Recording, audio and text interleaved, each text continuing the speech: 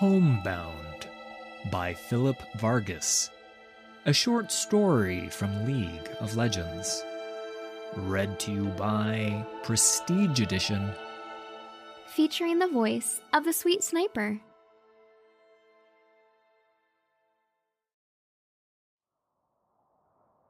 One. Lucian sat on a hilltop beneath the shadow of a large banyan tree and scanned the valley below. His hands rested on his relic pistols. Fingers brushed the bronzed metalwork. The black mist rolled across the verdant lowlands, consuming everything in its path. The heroine had made landfall on the island several hours earlier. The light of countless torches moved through the darkness. Clouds of drifting mist enveloped the area. One by one, the fires waned and extinguished, their distance too far to carry the screams of the dying.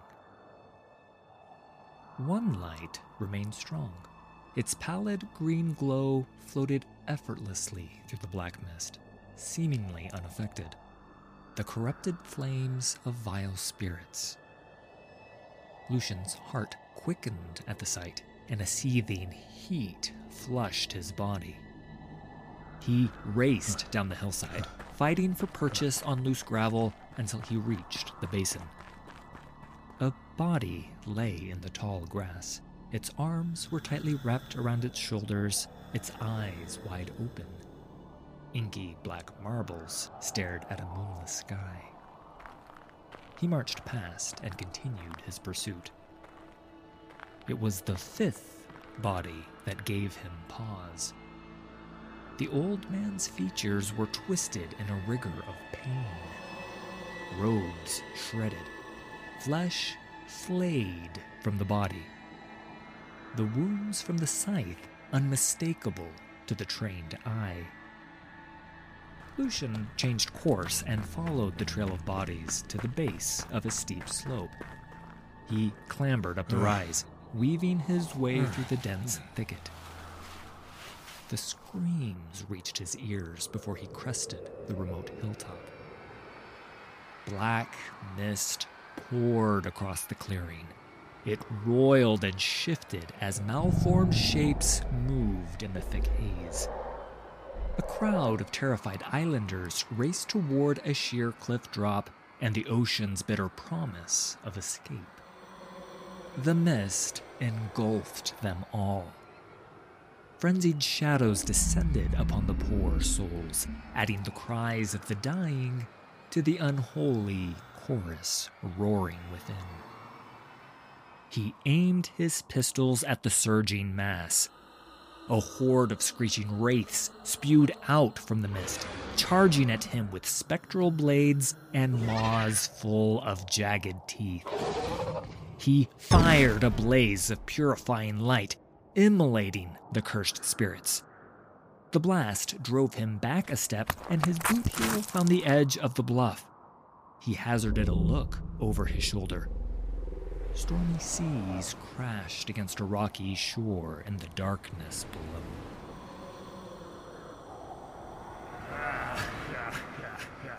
Laughter cut through the wails of countless souls. He spun around, weapons aimed at the approaching mist. A beacon shone inside the raging swell. Lucian holstered one of his guns and reached inside his leather coat. He found the clay grenade and pulled it out. The fist-sized shell bore a proof mark on its rough surface. It was time to see if the old weaponsmith in Bilgewater was right. He tossed the shell in a wide arc, and when it reached its zenith, he fired his pistol. The grenade erupted in a cloud of silver dust. The dust swirled and remained suspended in the air, creating a shimmering pocket of stillness within the deadly fog, repelling the black mist. Thresh stood inside the opening, towering over a young woman. She writhed in agony as chained hooks dug into her flesh, rending soul from body. The chain warden lifted his ancient lantern as it started to glow. The woman's lifeless form collapsed to the ground, and the relic accepted its new prisoner. The specter turned to Lucian and grinned.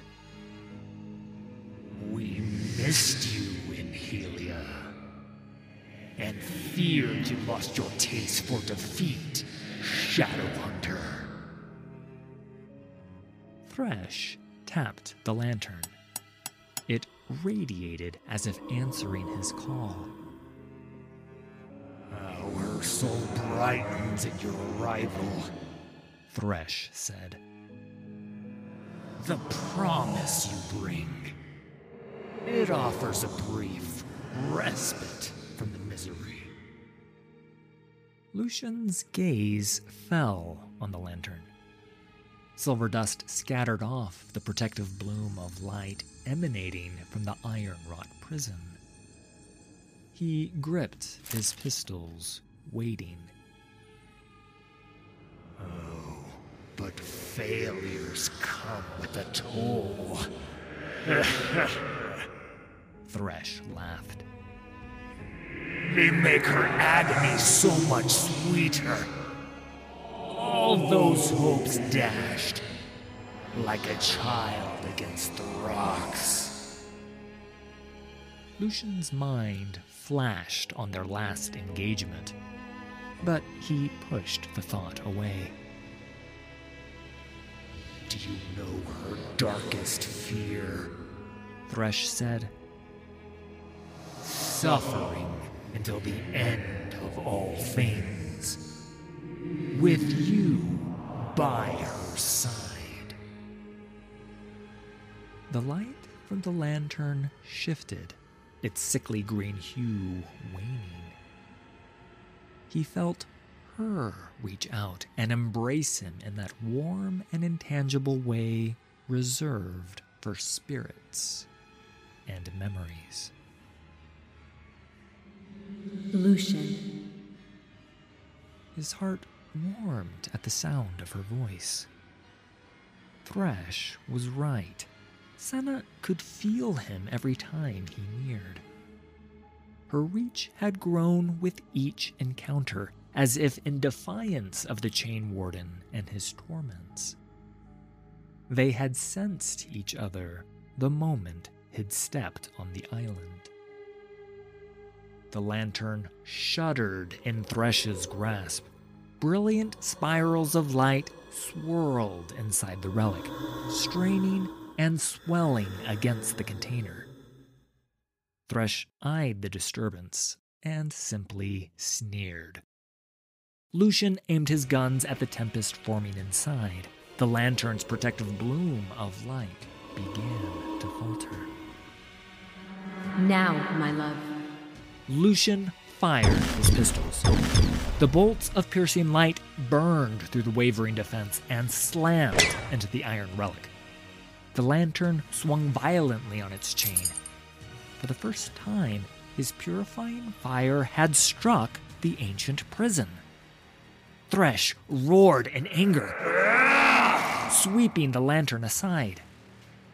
Baneful tendrils of black mist erupted inside the container, overwhelming the spirals of light. The billowing shadows swallowed all semblance of his beloved and the countless souls striving for release. She was ripped away, screaming as darkness spread inside the lantern. No! Lucian screamed in chorus. Let her go! Thresh laughed. A cruel and taunting howl as Senna wailed in agony. Lucian's pistols snapped to Thresh. He focused all his rage into the relic weapons and released a torrent of fire. The shots engulfed the Chain Warden and ignited his spectral form in a purifying blaze. Lucian dashed forward and fired a second volley, but the shots were nulled by an envelope of darkness re-emerging from the lantern. The flames consuming Thresh died out, quenched by the dark energy. He smiled and held the lantern aloft like some prize to be claimed. Lucian felt a heaviness press against his chest. The shots that had pierced the lantern's defenses had been wasted. All around him, silver drifted to the ground. Tendrils of black mist seeped into the protective hollow created by the grenade, and the opening started to close. The moment had passed, and his beloved still remained imprisoned. Resigned, he lifted his pistols and charged into the fray. A blur of motion whipped forward and slammed into Lucian. The chained hook sent him flying across the clearing. He hit the ground, tumbling head over heels on hard gravel, until the earth gave way to nothingness, and the ocean rushed up to meet him.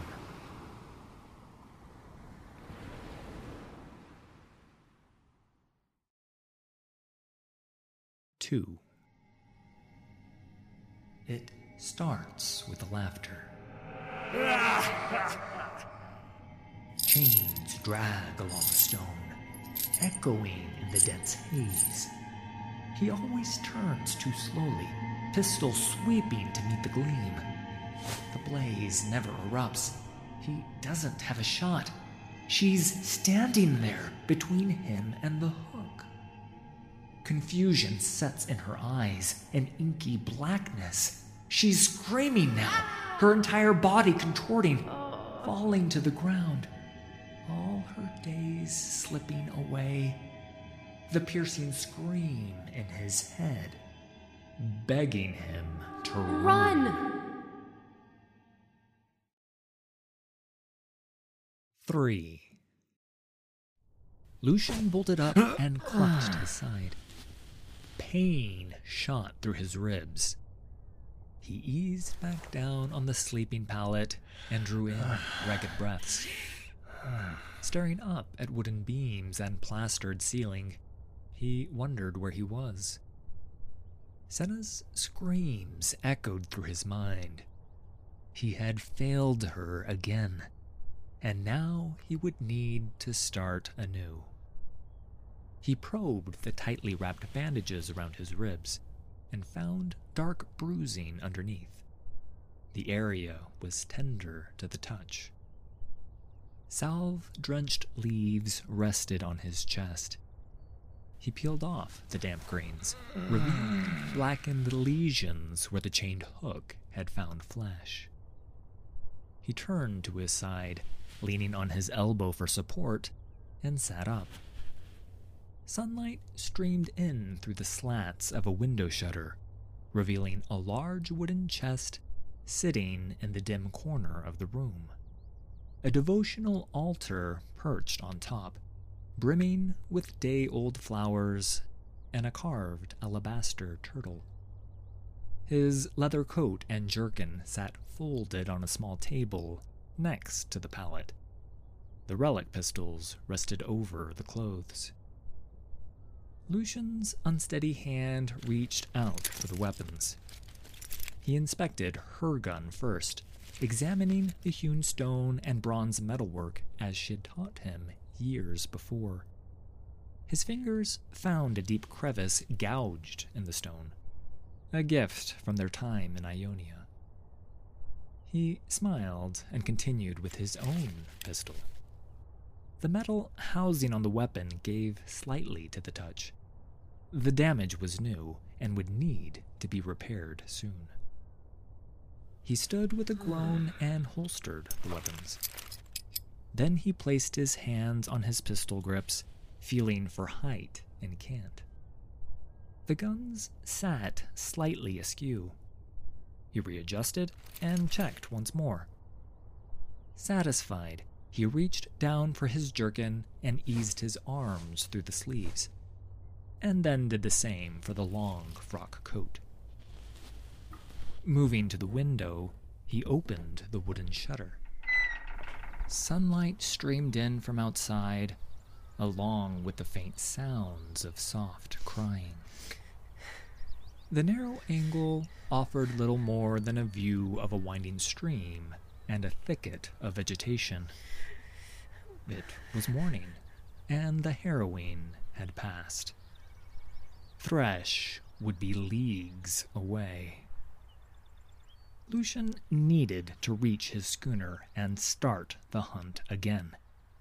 He gave the room one last sweep and headed for the door. A dozen bodies lay on the ground outside the house. A young woman sat among the dead, gently cleaning the body of an old man with a washcloth. She looked up at Lucian, her almond-shaped eyes soft and swollen. You shouldn't be up, she said. I'm fine. Was it you that patched me up? She nodded. I'm Mira, she said. We found you near the cove.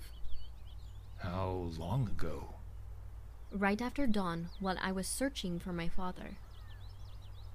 He glanced down at the old man at her feet. She shook her head, a tinge of frustration in her eyes. It's not him, she said. I should be out looking, but we don't have enough people. She picked up a fresh washcloth. If you're feeling better, we could use the help. Lucian stared at the dead. They rested on beds of freshly cut fronds, some with their eyes still open, inky black marbles staring at nothing. He turned away. It should be family. It appeared she wanted to say more, but the din of commotion rose from the far end of the village. A crowd gathered around an ox-drawn cart loaded with more bodies. Mira watched the new arrivals for a moment, and then hurried out. Lucian followed at a distance, while people approached from various corners of the village. They moved across the cobbled path at their own pace, some more eagerly than others. The crowd of survivors huddled around a young man. He held a heavy walking stick and spoke in fitful gestures. "They can't do this! They have no right!" he yelled, pounding the ground with his staff. What's happened? Mira asked. The Naktu are burning the bodies! Many in the crowd stirred with anger, joining the young man's protests. But several other villagers broke down in anguish. Who are they? Lucian asked. Fire worshippers, Mira said. from the western rim of the island. They'll burn our spirit, cried an old man. They'll leave nothing for the ancestors. Lucian could see the fear coming into Mira's eyes. She rushed around the wagon, frantically searching through the stacked bodies. There were a few older women among the dead, but most were young men and children. None were her father. She backed away, her face ashen. The old man let out a mournful sob and held his head. Mira reached out and embraced the elder. She whispered in his ear, and he seemed to calm at the words. She turned to the villagers. We need to find our people, she said. Where else can we look? Lucian watched the crowd deliberate. Numerous suggestions were made and countered. There were too many missing, and not enough survivors. Mira had fallen silent, despair on her face. He stepped forward. I know where you might find more. 4. The lonely hilltop was silent in the light of day. The raging storm had passed. All that remained were the dead, splayed among the bristle willows and the brush. Mira and her people spread out across the bluff and walked among the fallen. Villagers soon settled over friends and loved ones. The young man with the walking staff dropped next to a woman face down in the gravel, his anger drained, replaced by sorrow. Lucian turned his attention to Mira. She crouched over the body of an older woman and whispered in her ear. Perhaps it was a prayer. Lucian couldn't tell. She looked up at Lucian. He's not here, she said. He gazed at the field of bodies. A weight pressed against his chest. She would have saved them, or at least tried. Her kindness was a stubborn thing that wouldn't allow her to abandon those in need. Mira rose. I should get her home, she said. Lucian reached down and gently picked up the old woman. She was delicate and brittle in his arms. He carried her to the wagon and carefully placed her on the bed of leaves sitting over the wooden planks. He lingered for a moment, then headed out to help the others. They worked past midday, gathering the dead in numbers so great they threatened to spill out of the wagon bed. Lucian and Mira loaded the last of the bodies, while several villagers secured them with ropes. Lucian stepped back and reached for his side, the throbbing pain spreading to the small of his back. He'd done too much, even though it wasn't enough. Exhausted, he sat down near the edge of the bluff and gazed at the sea. He had worked up a sweat in the morning heat. How are your ribs? They're fine. Mira sat next to him and passed him a water jug. Not much left, he said, feeling its weight. You need it more than me. He set the canteen down, stood up, and peeled off his long, heavy coat. The ocean breeze cooled his skin. Sitting back down, he took a slow drink of water and capped off the empty canteen. Mira watched the ocean and said nothing for a long time. Out in the distance, a bale of sea turtles breached the surface for air, and then dove back into the deep. Did you see it happen? She said. It was over by the time I found them. Mira glanced down at Lucian's pistols. But you've seen it before. Lucian nodded. How does it... Nothing I say is gonna help you find your father. Mira nodded and bowed her head. Lucian watched the waves crash on the rocks below, the waters rising with each ebb and flow. High tide would peak soon, and he'd be able to launch. He handed Mira the canteen, rose once more, and donned his overcoat. What's the fastest route to the docks? Mira turned to point toward the western slope of the hill, and found a band of men approaching. They wore dark robes and were led by a priest holding a wooden mace with a rope-bound obsidian stone. Stay here, Mira said. Lucian followed, remaining a few paces behind without saying a word. The young man with the staff marched up to meet the band of men. Several other villagers joined him and blocked their path. You are east of the river, he said. We are here to light a path for the dead, said the priest. Those are not our ways. Mira said as she reached the group.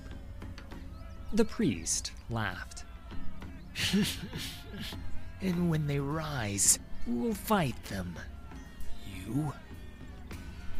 The young man clenched his staff. You think I'll let you burn my wife, Ash-Eater? He said, spitting out the words. The priest scowled and glanced at his men. Lucian spied the man's fingertips lightly brush the heavy mace. An unconscious tell. The man was eager to strike. Lucian stepped forward. The dead won't rise, he said. not if they're put down properly. The priest dragged his gaze over Lucian, taking full measure of the man. In turn, Lucian bowed his head slightly, and then, in a single motion, he shifted his weight, slid open his leather coat, and rested his hand on his pistol grip. The priest glanced at the relic weapons, and then back to Lucian's eyes. Lucian met his glare and waited for the tell, even hoped for it. Mira stepped in between, holding out her arms. Stop, She said. Let's not add to the misery. She turned to the Noctu priest and his men. One island, two people. It's always been so. We just want to bury our dead according to our ways. They all looked to the priest, but the man's gaze remained fixed on Lucian as he considered Mira's words. They all waited for his response. You can collect your dead, He said, east of the river. The crowd settled and fell back. All except for Lucian and the Noctu priest. They remained facing one another, waiting for the other to move. People should bury their dead as they see fit, Lucian said. We need to find them first, and we can't do that if we're fighting. Mira said. Lucian remained silent. His fingertips brushed the bronze metalwork of his pistol. Mira gently placed her hand on his shoulder. Please, you're a guest here. Lucian nodded. Fine. You're dead. Your call, He said, moving his hands away from his gun. Western trail to the docks. Yes. She said, with a heavy sigh. It seemed she wanted to say more, but she simply lowered her head. Hope you find your father, He said, before turning around and walking away. 5. The docks sat in a sheltered cove. A lonely flotilla of ships swayed gently in the water. Lucian's schooner was moored at the far end, among vessels laden with unloaded shipments and nets full of rotting fish. He walked along the pier and heard the scuttling of countless beetles devouring the putrid catch sitting on the trawler next to his ship. It was his third boat, the previous ones lost to inexperience. Learning to sail had been difficult, but far easier than persuading ship captains to chase the black mist. He boarded the schooner and went below deck to check his provisions. A star tracker had fallen from the rack, but otherwise everything appeared untouched. He stowed the instrument back on its shelf and sat on his bunk. Maps and charts from every corner of the world covered the paneled walls and ceiling. They were marked with water depths, tidal rapids, and seabed features. He'd been tracking the heroine for months. His last excursion had started in Rykon and led him south to Sudaro. That encounter had sent him racing across the vast ocean, only to lose sight of the black mist off the coast of those accursed isles. Easterly winds had then carried him to the Serpentine Delta, where he'd finally caught up to the storm. He pressed attack on the map, marking one of the numerous islands of the delta.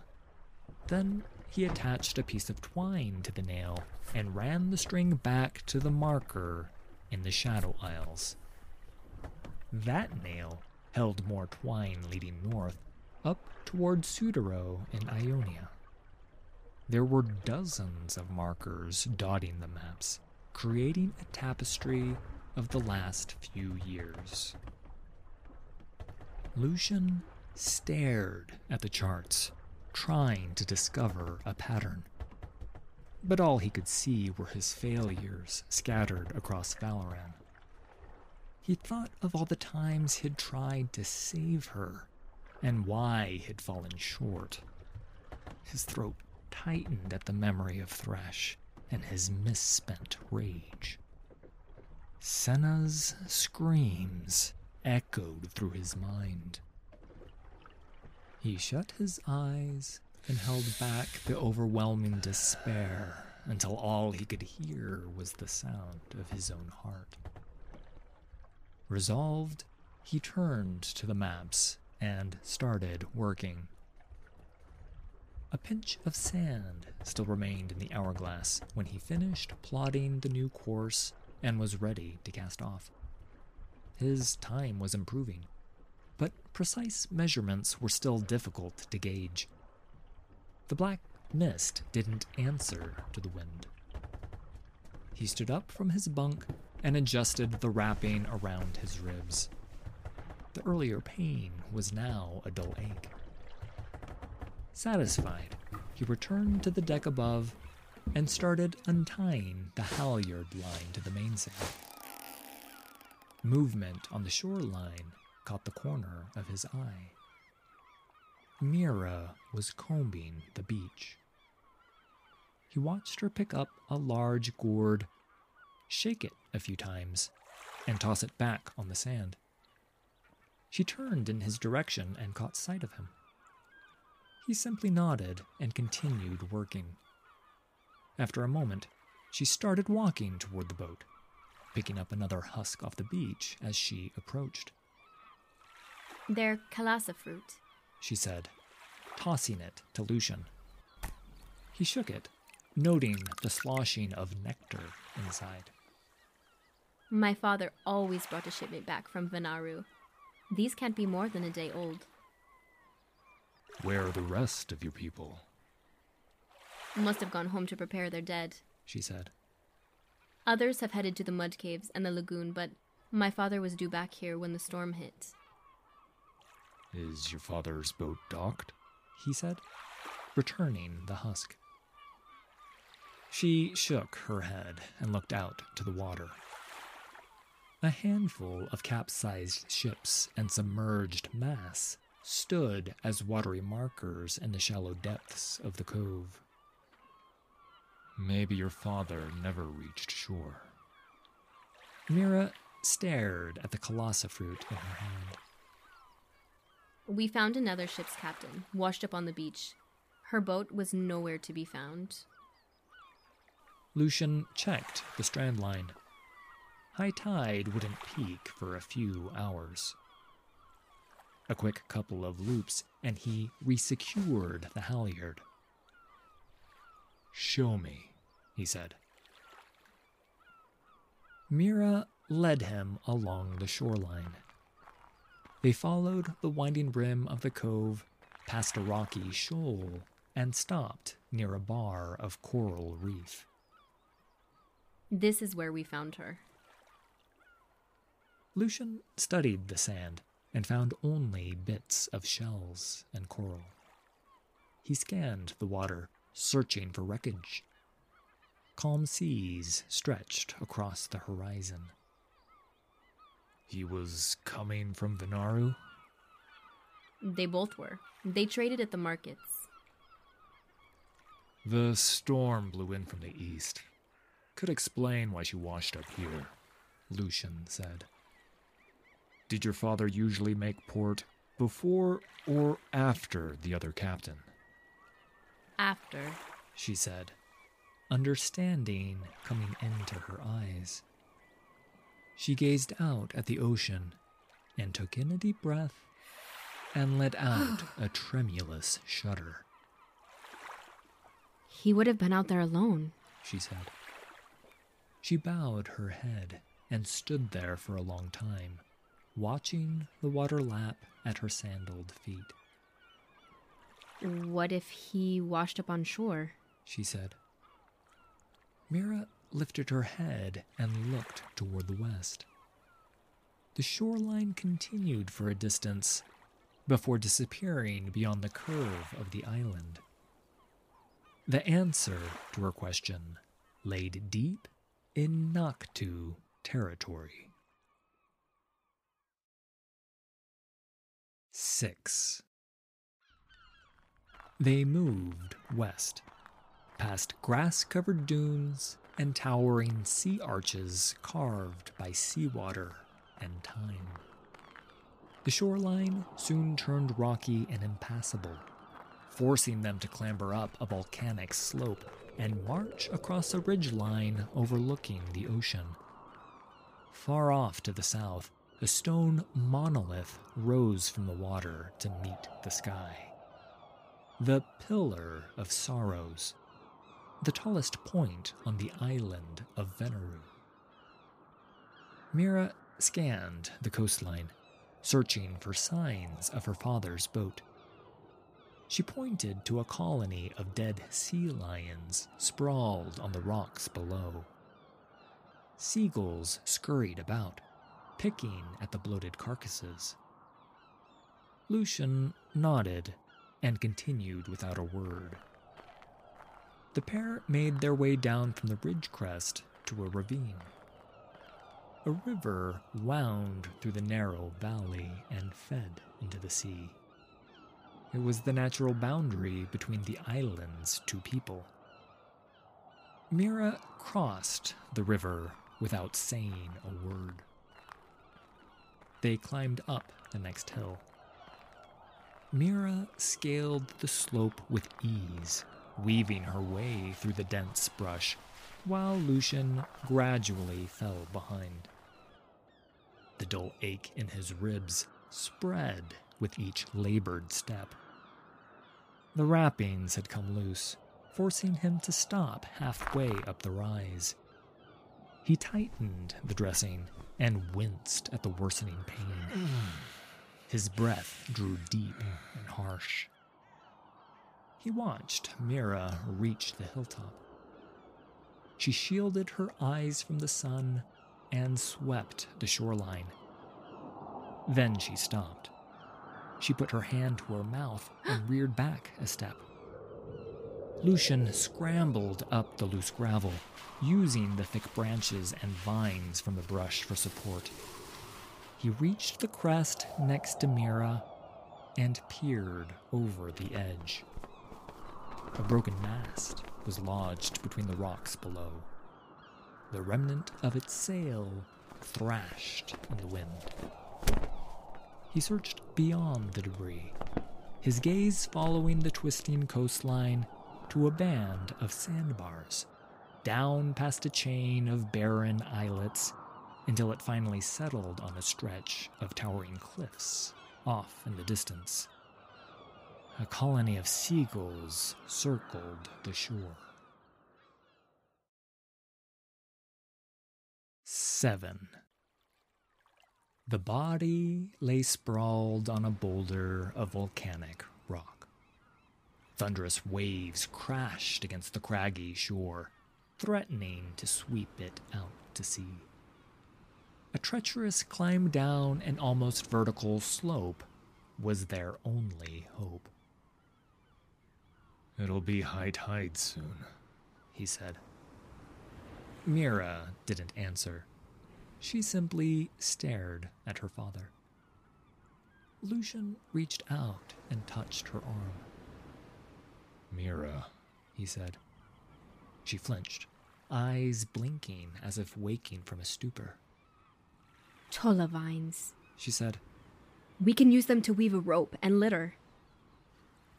He watched her head out, understanding for the first time the depth of her conviction. Lucian took in a deep breath and followed.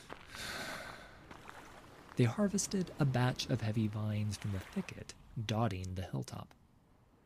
Lucian braided the coarse strands into rope, while Mira's deft hands weaved a litter to hold the body. Lucian secured the line to a nearby tree and tested the weight. It held firm. Satisfied, he tossed the rope and litter over the side. I'll go down, he said. It should be me. I've been climbing for years. I know how to climb. You are having trouble keeping up. I'll be fine. She shook her head, frustrated. Ears and cheeks flushed red. He's too heavy, she said. I can guide the litter, keep it off the rocks, but I need you to pull him up. Lucian looked down at the body.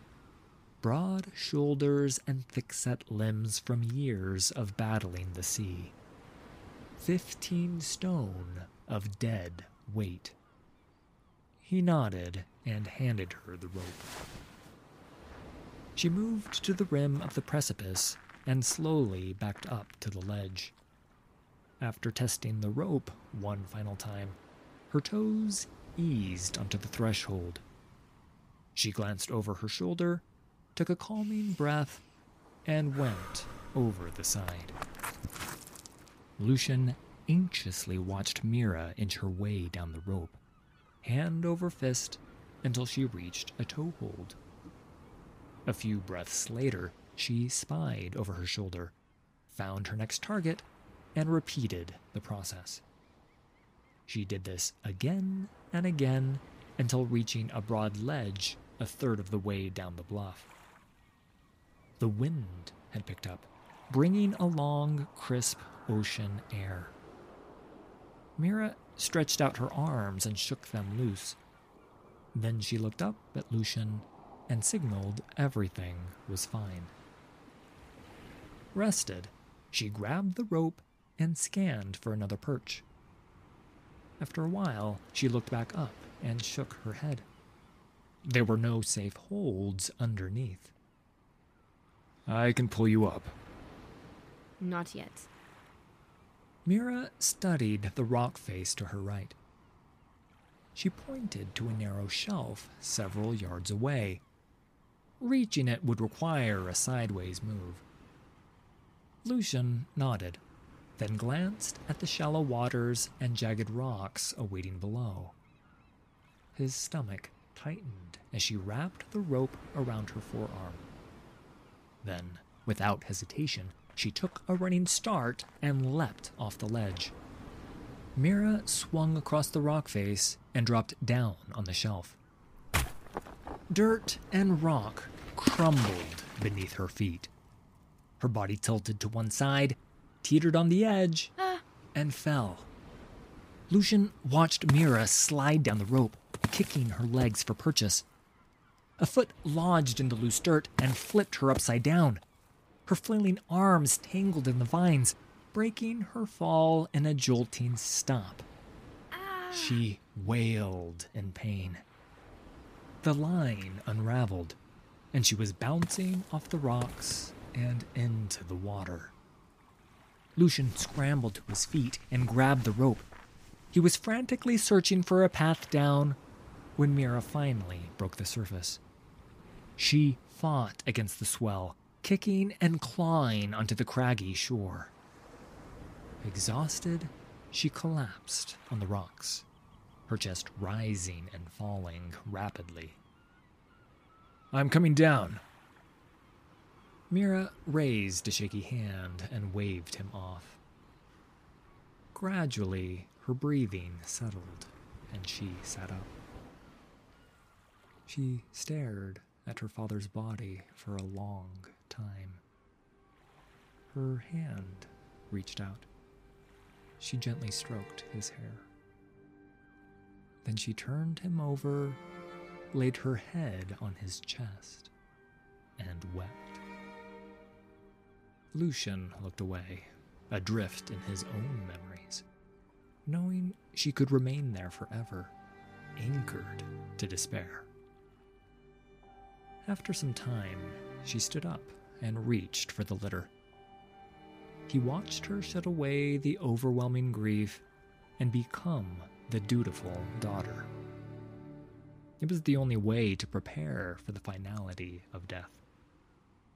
She gently pushed the body onto its side, placed the vine-woven stretcher underneath, and rolled it into place. Once secured, she gave the signal to lift. Lucian grabbed the rope and pulled, hoisting the body, while Mira climbed alongside, guiding the litter and keeping it from slamming against the rocks. It wasn't long before he worked up a sweat, and the dull ache in his side started to sharpen. The pain worsened with each heave of the rope. It spread across his side until his arms trembled, and the rope slipped. He clutched the vines and wrapped them around a dry stump. Is everything all right? "Yeah, hold on," he said, struggling for breath. The pain subsided. He glanced over the edge. The litter dangled halfway down the slope. Mira waited nearby, straddling a pair of rocky outcroppings jutting from the cliff face. Lucian untied the rope and worked slowly and deliberately, bracing himself with each heave before walking his hands down the vines and pulling again. He built up a rhythm like an oarsman and made steady progress. His ribs spasmed and his grip failed. Mira yelled down below. Lucian fought for air as the rope slipped through his hands. He clenched the coarse vines, searing flesh until his grip finally locked. The dead weight yanked him several feet toward the edge. He kicked out his feet, gouging twin trenches as the heels of his boots dug into the soft dirt and slid to a stop. Trembling arms strained against the weight, pulled until the joints in his shoulders threatened to pop. But the litter refused to budge. The pain in his ribs flared, building to another spasm. He squeezed the corded vine and glanced to his left and right, searching for something, anything to tie down the rope. There was nothing. There was only him. He looked out at the sea as his hands started to cramp. His beloved was imprisoned somewhere beyond the horizon. If his journey ended here, his promise would remain unkept. The price was too high. Lucian shook his head and eased his grip. The rope slipped an inch. No sooner had he done it than a tightness clutched his chest. She would have never let go of the rope. Her stubbornness would have kept her faithful to the young woman below, especially after all she had risked to find her father. Desperate and with nothing left to give, Lucian wound the vines around his forearm just as his grip failed. The rope tightened like a snare around a rabbit and wrenched him forward. He drove his heels into the dirt again, but it was no use. The weight of the dead was dragging him toward the drop. A blood-drenched hand rose from below and clawed the edge of the cliff. A moment later, Mira hauled herself up, rolled to Lucian's side, and grabbed the rope. Together, they pulled until the body reached the top. 8. They saw the fires shortly after dark. Lucian and Mira dragged the litter down from the ridge crest, watching dozens of pyres roar to life in the valley below. The pair stopped to rest beneath a canopy of a banyan tree. Lucian sat and probed his bruised ribs, adjusting the freshly wrapped bindings. Mira gazed at the flames. She exhaled a shuddering breath and wiped the corners of her eyes. "Your hands," Lucian said. She regarded her bandaged palms. A spot of crimson stained the dressing. They're fine. "They're bleeding again. Let me see." She held out her hands while Lucian carefully unwrapped the bandages.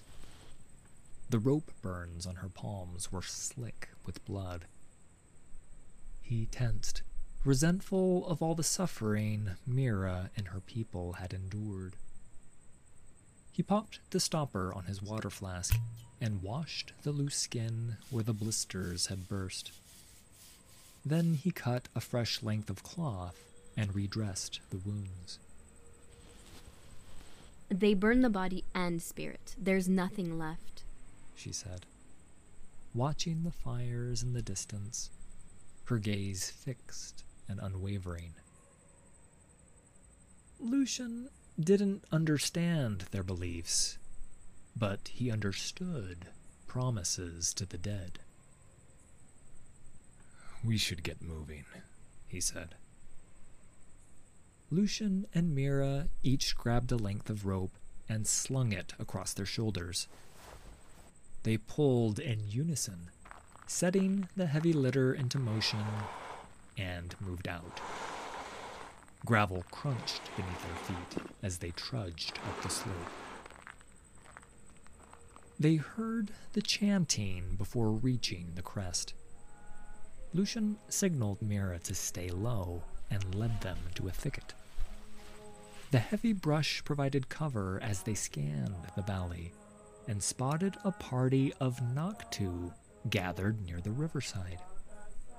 They stood shrouded in the shadows of a tree, but Lucian recognized the priest. The man raised his heavy mace, and the obsidian stone began pulsating a bright vermilion. The soft glow revealed the body lying in the grass by the bank. It burst into flames. The Noctu's chant rose as the pyre burned brighter. The priest lowered his staff, and the light from the stone waned.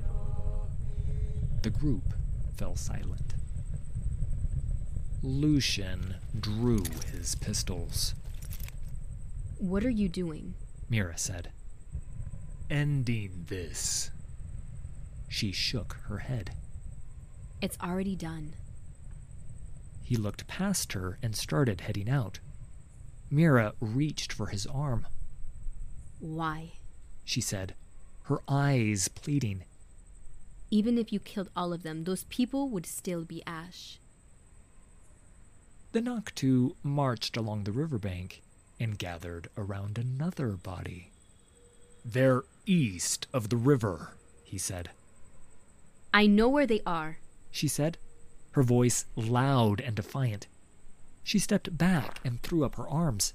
You think I don't want to do something? They're my people. She gazed down at the litter holding her father. Her eyes started to well. But I can't. she said, voice trembling. I need to get my father home. He's all that matters. Not the Naktu or what they've done. Only him. Mira didn't wait for a response. She bent down to pick up the ropes to the litter and slung them over her shoulders.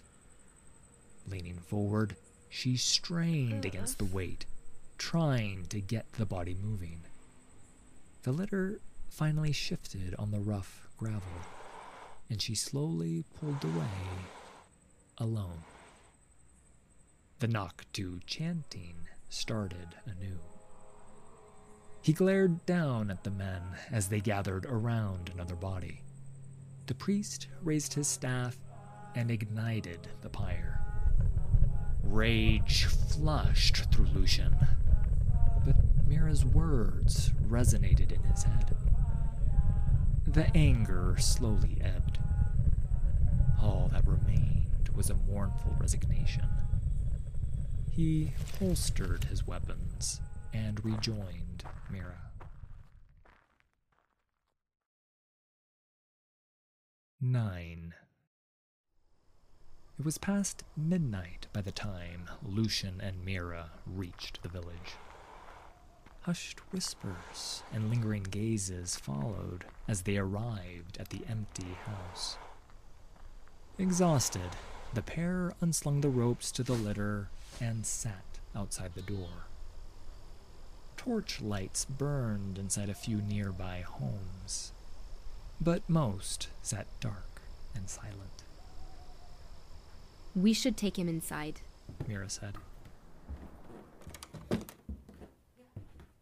They cleared the front room and laid out the body on a bed of fronds.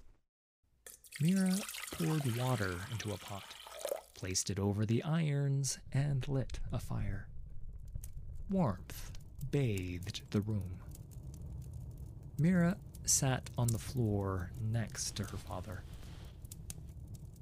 This is Lucian, Papa, She said. He helped bring you home. His stomach clenched at the words. He had faltered at the hilltop.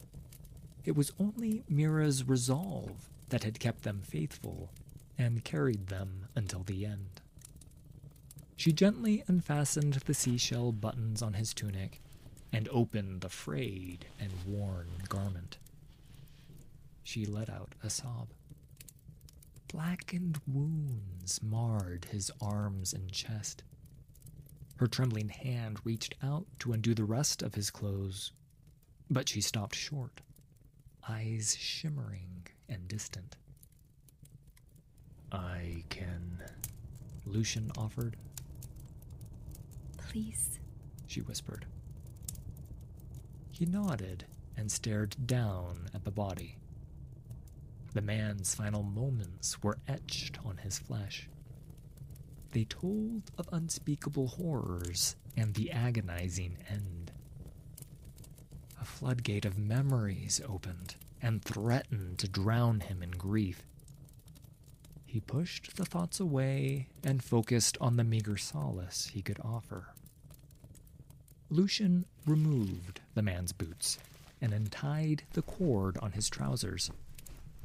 He tried to roll them off, but seawater had tightened the leather. He produced a dagger from inside his coat. Mira nodded. He cut the woven leg seams and removed the sheared garment. Mira retrieved the pot from the fire and added camphor oil to the water. A sweet fragrance rose with the steam.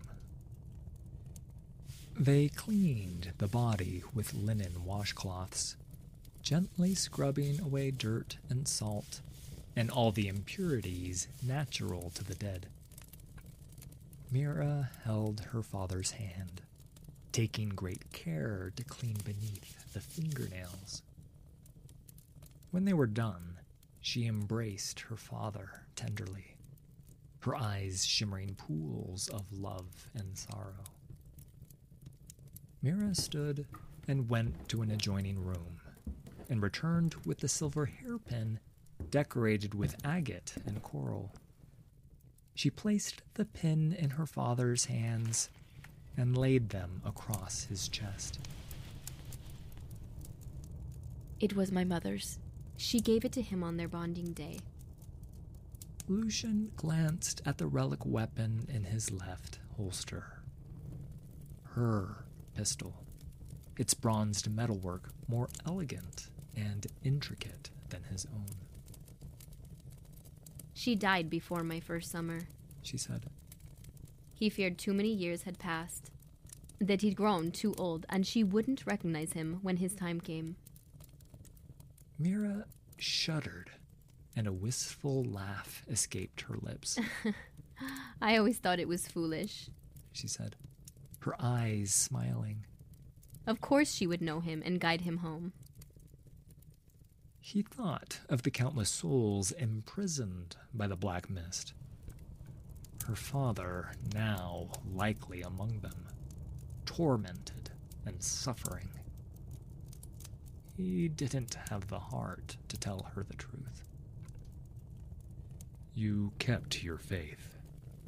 That's all that matters, he said. Mira remained silent for a long time, before finally speaking.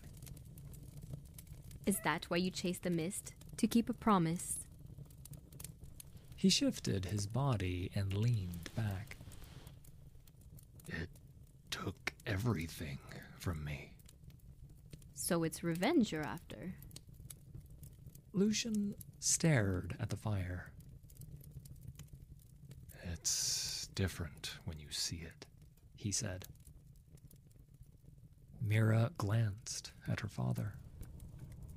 They fell into a deep silence, both lost in their own thoughts. The fire crackled in the hearth and broke the stillness. Mira spoke first.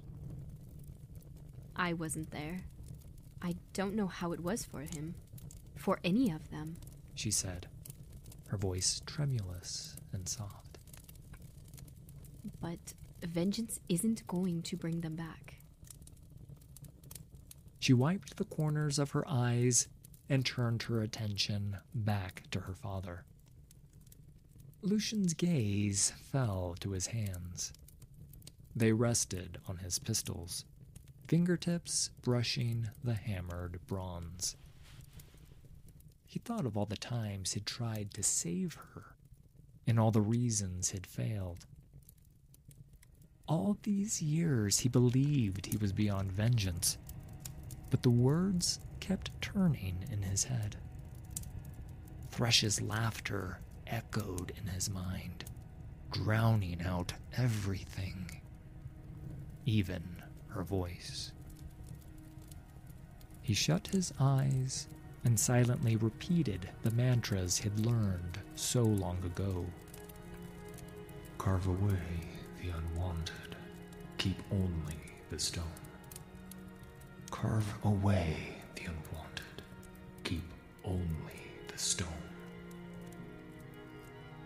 But the ritual failed to silence the laughter or steady his hands.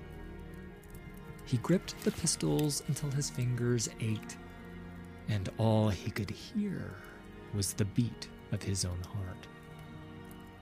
The memories unfolded, from the moment he'd lost her so many years ago, to his last failed attempt. They all rushed his mind in blinding flashes and deafening roars. His heart raced. He struggled for breath as he witnessed every gut-wrenching scream, every sadistic laugh, and every rage-filled charge. The pattern he'd sought finally resolved in his mind. A heaviness pressed on his chest as he saw the truth. His anger let him hold on to her. It kept her memory alive without plunging him into a bottomless well of despair. To abandon that rage was to be unfaithful. And yet, it was anger that kept him from putting his beloved to rest. He had promised to bring her peace, but all he had done was add to her misery. He'd been failing her since the day she died.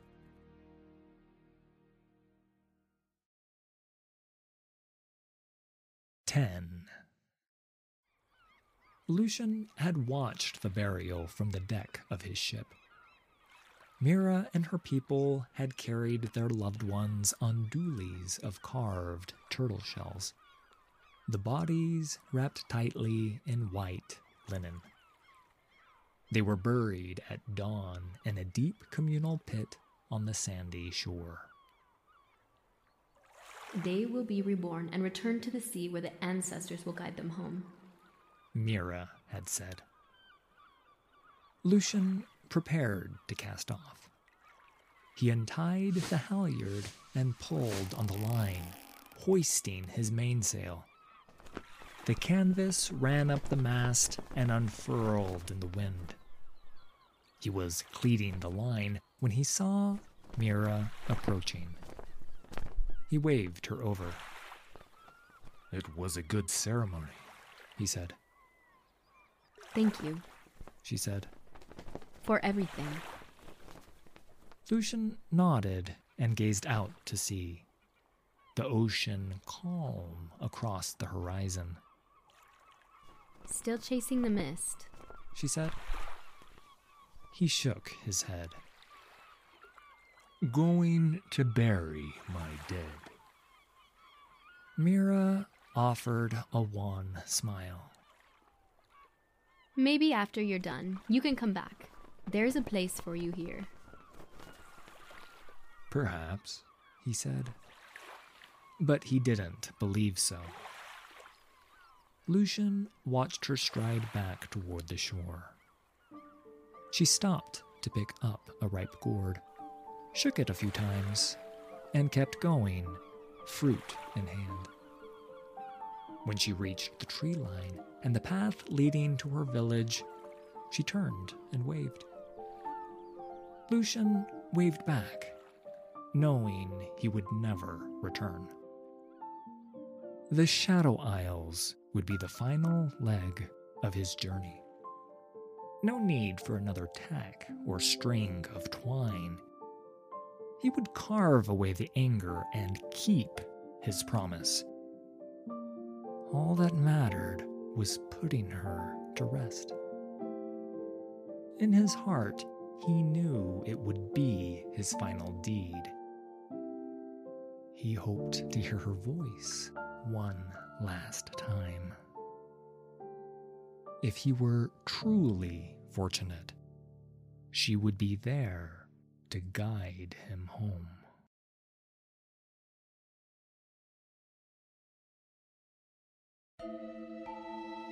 I'd like to thank the Sweet Sniper for this week's collaboration. You can find me at twitch.tv/thesweetsniper. All credit for these stories goes to Riot Games and League of Legends. Full details can be found in the video description. If you enjoyed this production, please hit like and subscribe. There's a lot more coming.